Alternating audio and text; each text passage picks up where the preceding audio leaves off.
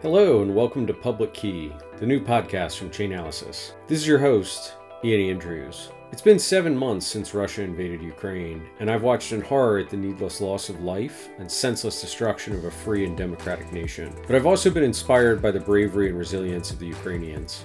This week, we have a very special guest joining me on the podcast, Alex Bornyakov, the Ukraine Deputy Minister of Digital Transformation. He's joining me live from the Ukrainian capital of Kyiv. Our discussion covers a wide range of topics, including the role of crypto in Ukraine's fundraising and defense efforts, and Alex's plans to attract tech investment to the country with initiatives like Dia City. We also discuss Alex's personal journey from tech entrepreneur to government minister. And after the episode, if you'd like to donate to Ukraine, we've included links to a few fundraising organizations in the show notes, some of which offer options to donate both via crypto as well as fiat currency. Today we have an incredibly special guest, Alex Bornyakov, who is Deputy Minister for Digital Transformation in Ukraine, joining us today. Alex, thanks so much for taking time out of what I'm sure is a busy schedule to chat a little bit of crypto and Web3 with us. Hi everyone. No problem. Happy to be here and tell about what's going on. I'm excited to hear your perspective on the ground. But first, I just want to say from everybody here at Chainalysis, we stand with the people of Ukraine. I've been waking up every day since the invasion started and catching the news cycle overnight, hoping for the best. So we're standing with you. Yeah, we really appreciate it. Your background, I stalked you a little bit on LinkedIn. You have an interesting path to a government minister. I think glancing, at your early years and your education, you could very easily be running a tech company in Silicon Valley. In fact, I think you were a founder before joining government service. Maybe we can start with kind of your path to the current role that you're in. And did you always have your sights on government service, or was that an unusual turn for you? Well, actually, I was running a company, not in Silicon Valley, but out from Ukraine. But this company was a software outsourcing company. And I had a couple clients from the States as well, but mostly working for European clients. But later on, I started a company in advertisement technology sector. So we were doing a platform for running ads online. And we were operating mostly from Ukraine. Well, later on, I kind of felt that I want to do something for public good. So I moved to the States in 2016 and started to attend School of International and Public Affairs. In 2019, where I was almost graduated, president elections in Ukraine happened out of nowhere. Like Zelensky won. No one expected he would win at the beginning. And I was like observing this from distance. And by the time when he got into power, I just graduated. It was May 2019. During the course of education, I kind of passed all my responsibilities in the business because it was actually tough times. I mean, you have to spend a lot of time if you want to be graduated. I came back to Ukraine in the summer, and a friend of mine told me, like, there's this new Minister of Digital Transformation formed the first time in Ukrainian governance history. And they're looking for some people, so I can recommend you to a new minister. And we met. So he was looking for someone who has background both in public management, in IT business. Mikhail Fedorov, I'm talking about him. He was looking for someone who was going to develop and grow IT industry of Ukraine. So he asked me to propose a vision of transformation and reforms and policies. So what has to be done? So I made it and he liked it. So he offered me this job. And in September 2019, in the position of Deputy Minister of Digital Transformation, with a focus on development and growth of startup and venture ecosystem, including crypto, of course, because the crypto is part of this. And it was actually in the original plan back in 2019. I mean, what we have to do in order to boost growth of IT industry of Ukraine. That's pretty amazing to get recruited into government service and go away from the startup roots. But I think the work you're doing is very important. You've become a huge proponent of Web3 and cryptocurrency. I mean, you just said it was a part of the long-range vision and plan for Ukraine even back in 2019. When did you first get into crypto? What's your origin story there? I don't know, maybe it was back in 2012, I think. We had some computer power running idle. I was just learning about Bitcoin and mining stuff. So I offered, like, let's connect to the pool and maybe we can utilize this computer power to mine. So we started to mine, and we got, I don't know, a couple hundred bitcoins eventually. So they sold them. It was around a year. So if I wouldn't have sold them, I think I'm going to be like multimillionaire by this time. Anyway, back in 2013, it was, I don't know, like a game. For next, I don't know, 5 or 4 years, I was just, I don't know, like observing, doing nothing. It was growing from, from $100, then to $400, then 1,000. Every time I felt like it's too late to jump in. Which we know right now that this was not true. But anyway, I was like investing in different startups. In 2017, when ICO era started, I also invested in a couple of them. In 2017, I jumped in again. I kind of felt that this is major shift, this is something new. Wanted to be part of it. And for the next 2 years, I was closely observing. I was actually advisor for one of their crypto startups in 2017, 2018. But I was doing more like advising on operational side, not on the business idea side. I got into idea, I felt like what they're doing and the spirit. And by that time, they were paying me with Ether. So this is how I got like first Ethers. I jumped in the ministry. I totally felt like this has to be somehow regulated the way this business will grow and feel comfortable in this country.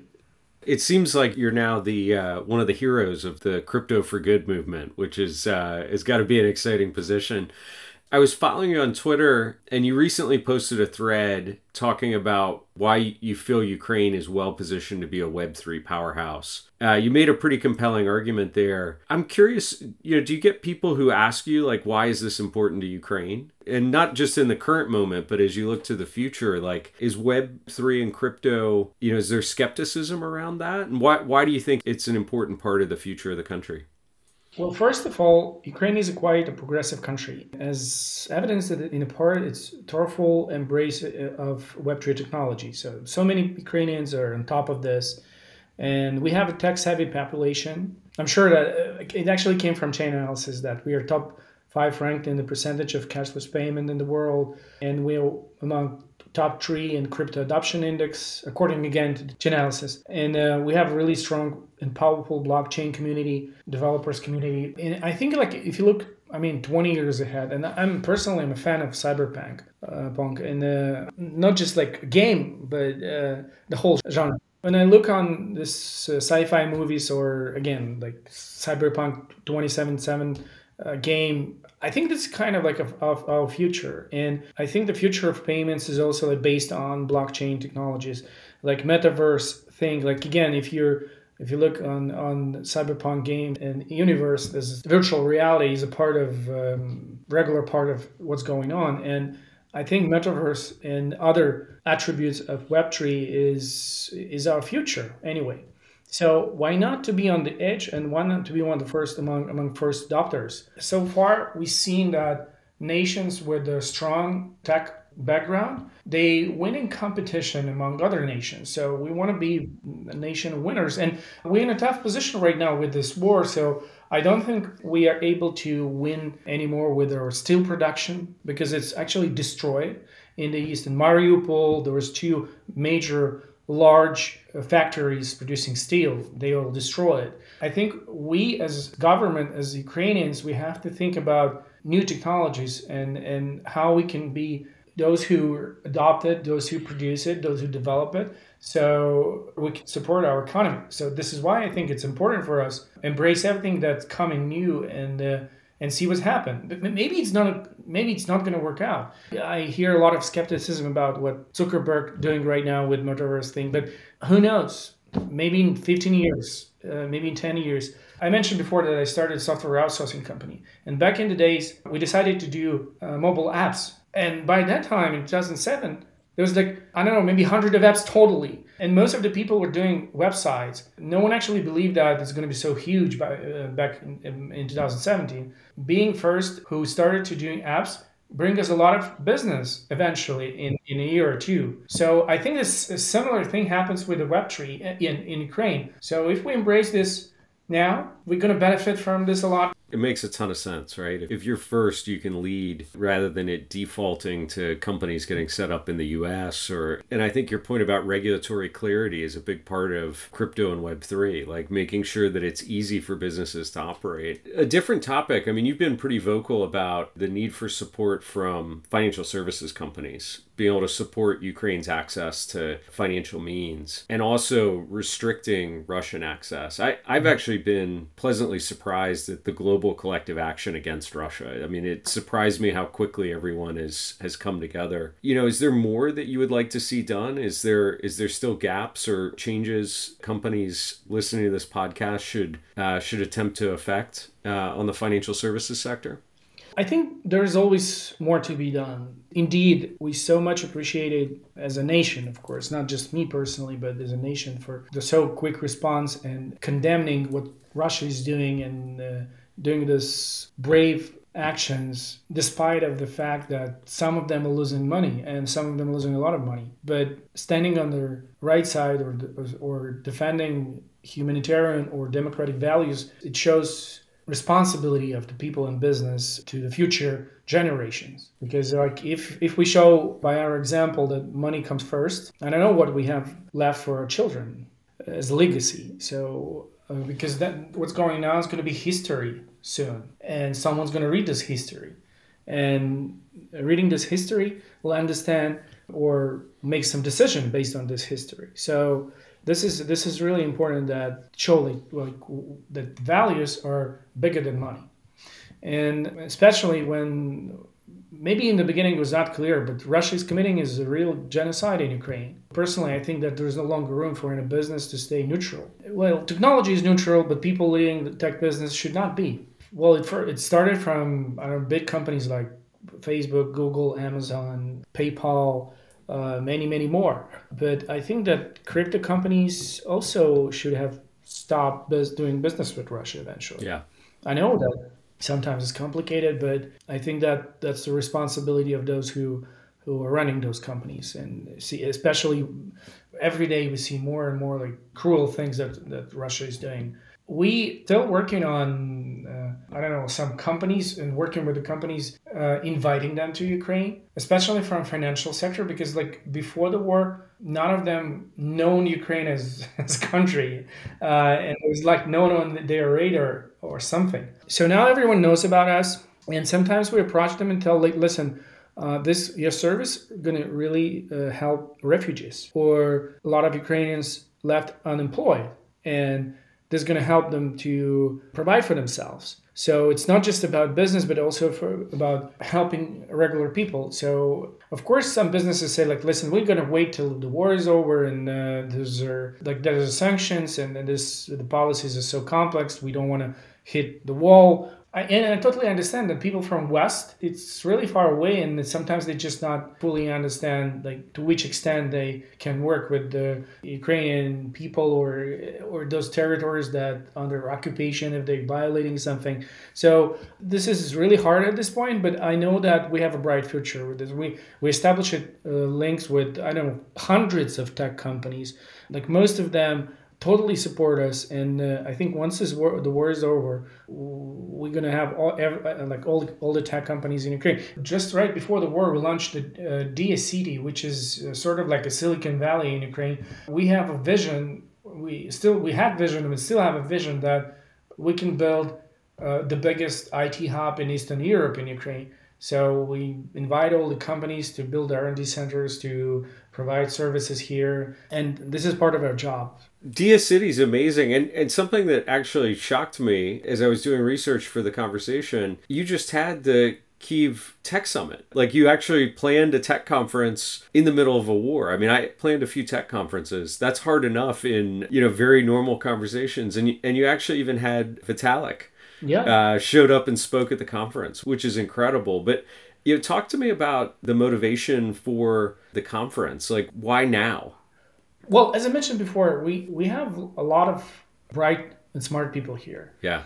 Even in the times of war, they still need to communicate. We still need to exchange ideas and work with each other. So it was important to show that there's like still hope, and we shouldn't stop.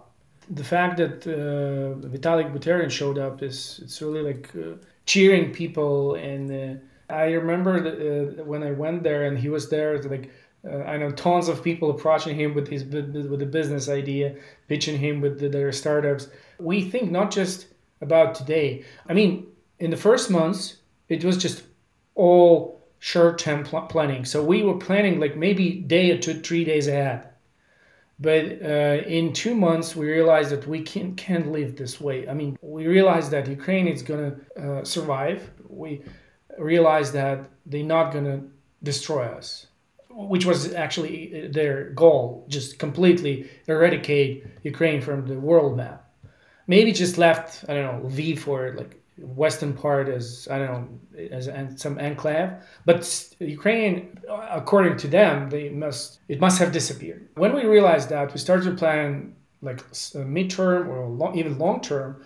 And events like this, it's important that there was a lot of from crypto part, not just like regular event, but also dedicated to Web3. By this example, we want to show that we're not just fighting the enemy, we also building our future.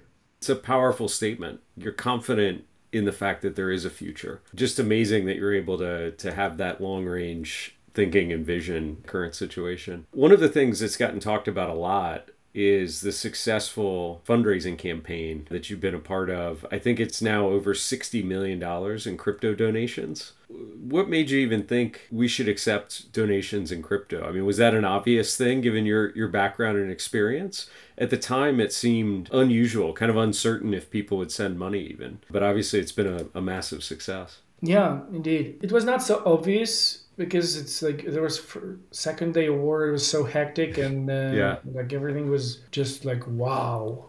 I don't believe it's happening. Like, but then we started to get requests from our militaries like, we need this, we need that, and we realized that on the second day war, the National Bank of Ukraine, like, they severely limited ability to pay almost in any type of fiat currency. So crypto really helped for the first day because we were able to cover some immediate needs of the armed force of Ukraine, and not just only armed force of Ukraine. The idea to accept crypto is like because actually there was no other way. Yeah. This is why we turned to crypto. Like, okay, if there's no way, but you can't stop crypto. Let's just accept and start this campaign to accept crypto donations. Michael Chobanian, who I'm sure you know, the CEO at Kuna, he testified here in the U.S. in a hearing that one of our co-founders at Chainalysis, Jonathan Levin, also spoke. I saw that. Oh, awesome.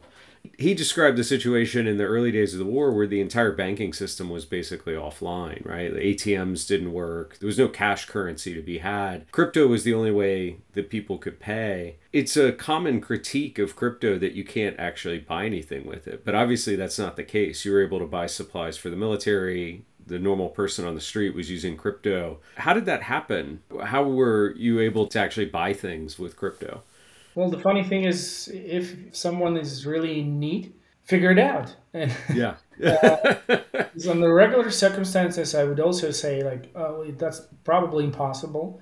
Or it's just, I don't know, I have a way, like I have a fiat currency, I can pay through the bank. Why would I bother with crypto?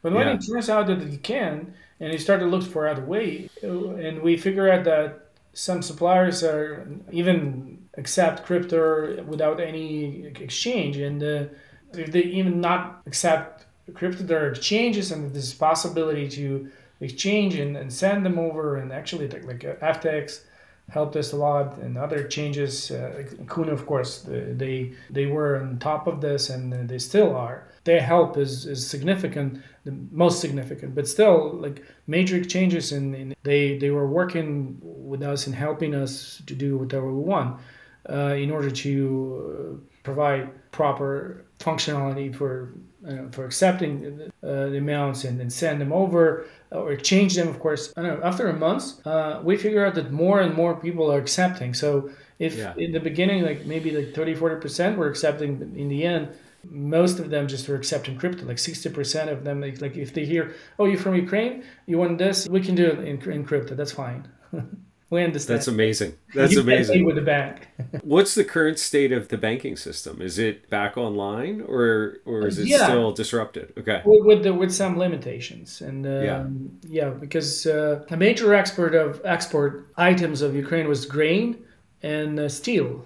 But we are importing a lot from other countries. So the National Bank is doing measures to prevent money outcome from country because we have our national currency, and if we import too much, the exchange rate is like hit the sky. So I actually not carrying cash for the last couple of weeks here, and it's fine.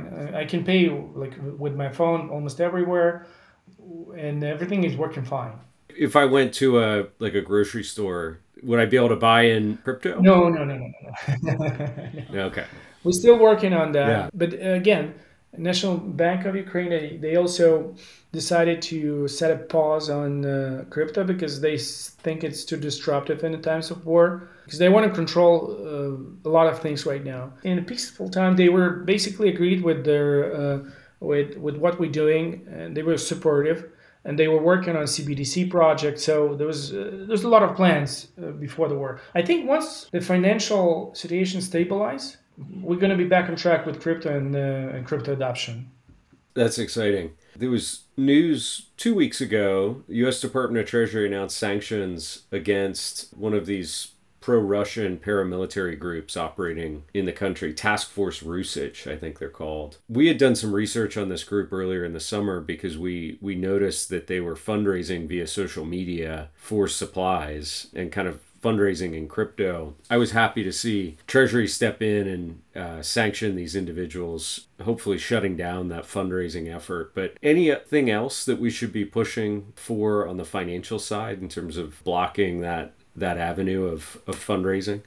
It definitely should be done. I think they what they're doing is not right, but I think major focus should be on money laundering stuff because I know they also turn to crypto and well, basically on those hearing in the Senate, this issue was raised, but the expert said that it's not so huge like at this point, but I think it should be carefully studied and monitoring and block all the groups that doing fundraising in crypto.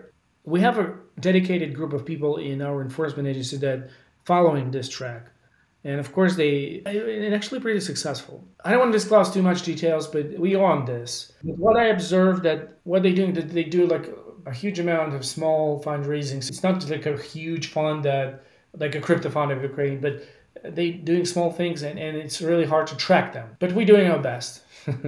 Let me tell you this. We're here to support for sure. I think we saw they had raised when we published the blog in July. It was about 2 million. I think it's gotten up to about 3 million USD value. But you're right. It's all very small donations. Appears to be kind of individuals that are sending money. But hopefully we can shut that down. A different topic, and you mentioned this earlier, Kia City. Talk about that. So this is a hub for tech companies. There's tax incentives. Is the idea to attract international companies, or actually to build startups that are Ukraine native, like founded in the country? What's the target? Well, it's actually both. So DCD is like a virtual. It's a like virtual country. So where you can register your business, get tax incentive. We call this legal regime, in special legal regime in Ukraine. Unlike other type of companies, if you're apply for DCD and you have to meet some criteria, like you have to at least have 9 people on board. If you're not startup, if you're startup, you can actually have like whatever you want, like 2 or 3, whatever. And then you have to have like average salary per month in a company, and of course you have to be related to IT or high technologies. You get like 5 times less taxes for the war, and still we have thousands of companies and almost 300,000 developers. So we wanted to create an environment for them to be internationally competitive. We wanted also to bring a lot of perks, which actually help them to raise capital easily. But also providing this environment, we hope to attract international business too, because a lot of companies looking for a place to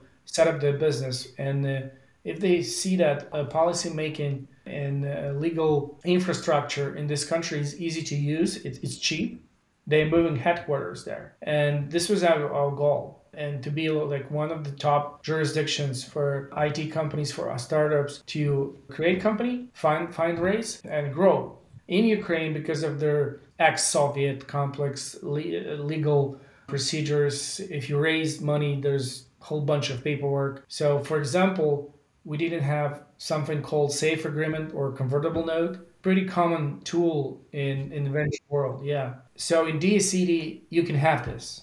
If you're a startup, you can have safe agreement and convertible note in regular circumstances. But if you're a resident of DS City, you can do this.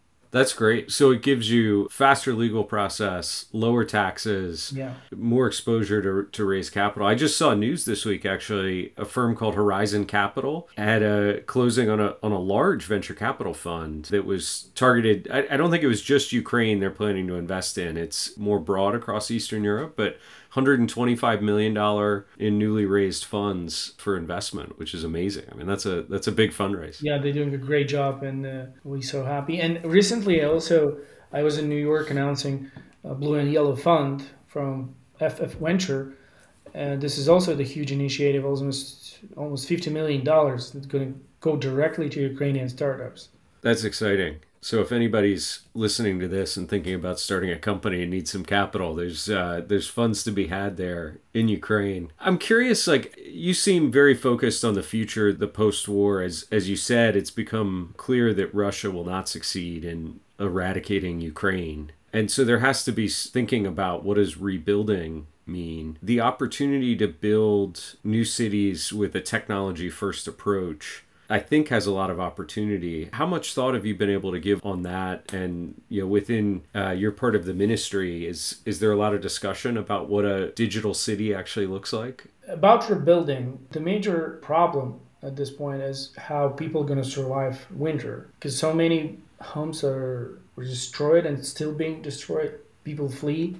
But even in some cities where we regain control, the infrastructure is completely broken. So we as a ministry now more focusing on digitizing the process of and speeding up the process of reconstruction permits and applications, or fully digitize the process of documenting losses or damages. And I don't think we'll be focused on some like virtual, or we have some projects that we're going to announce soon with the Murderverse and stuff. But as a ministry, our major concern right now is well-being of people. In some places, it's so much worse. It's so bad. People have homes that have no water, no electricity, no heat, and it's getting cold. So this is the top priority at this point. Speed up the rebuilding effort. Yeah. Eliminate the government bureaucracy where you can. Well, Alex, last question for you. It's been over half a year, and I think I speak for a lot of people when I say I'm amazed at the resilience of the Ukrainian people. But so many folks that I talk to want to know what more can they do to help. Obviously, fundraising is one avenue. Is there anything else that you would suggest that people outside Ukraine can do to assist in the effort? Thank you for this question. It's really important to hear it. And my answer would be that the best way to help Ukraine is to invest in Ukraine. This is what we tell, at least in the ministry. Of course, fundraising is important, and still we getting donations in Crypto Fund of Ukraine, and the major fund that are run under President Zelensky's supervision is called United 24. It also accepts crypto, by the way, and all the other ways to help. And we have great emissaries there, including Hollywood actors that promote this. This is one side of the coin. Another side of the coin, that I think that Ukrainians learn how to provide for themselves. And a lot of them just lost this opportunity. But it doesn't mean they just want to sit and wait for donations or, I don't know, for charity. They want to be involved. They want to work. So I think my message would be that if you know some people from Ukraine, hire them or give them a job, or, I don't know, recommend them. This definitely would help. Like if you know a Ukrainian company, again, you can recommend it for some work. If it's IT, it's very easy. I mean, it's a freelancer from Ukraine, work with freelancers from Ukraine. Definitely those money that you pay, they're going to supply him. Some portion of this money go as a taxes to help government. So we need to make our best to make our economy still running. because this is what Russia wants. They just want to intimidate us. They want to make us hopeless, just lose hope. And if our economy stop running, maybe like people will be desperate enough to stop fighting. And what's still, if our economy is running, we have resources, we can fight this war and we can win. That's something that I think we can all think about, focus on investment into Ukraine, not just charity, and we'll look forward to the future when you're winning. Alex, thank you for taking the time to speak with us. We're going to try and get this message out there, and be safe. Thank you. Thank you guys. Thank you, and bye. Take care. Thanks for listening to this episode of Public Key. If you could do me a small favor, share it with your friends and colleagues. Help keep the focus on the tragedy happening in Ukraine. In addition to the battlefield casualties, millions have been displaced from their homes, and the global food supply has been disrupted by this senseless Russian war. We at Chainalysis stand with Ukraine. We've included links to aid organizations in the show notes, some of which offer options to donate via crypto and fiat currencies. Your support is very much appreciated.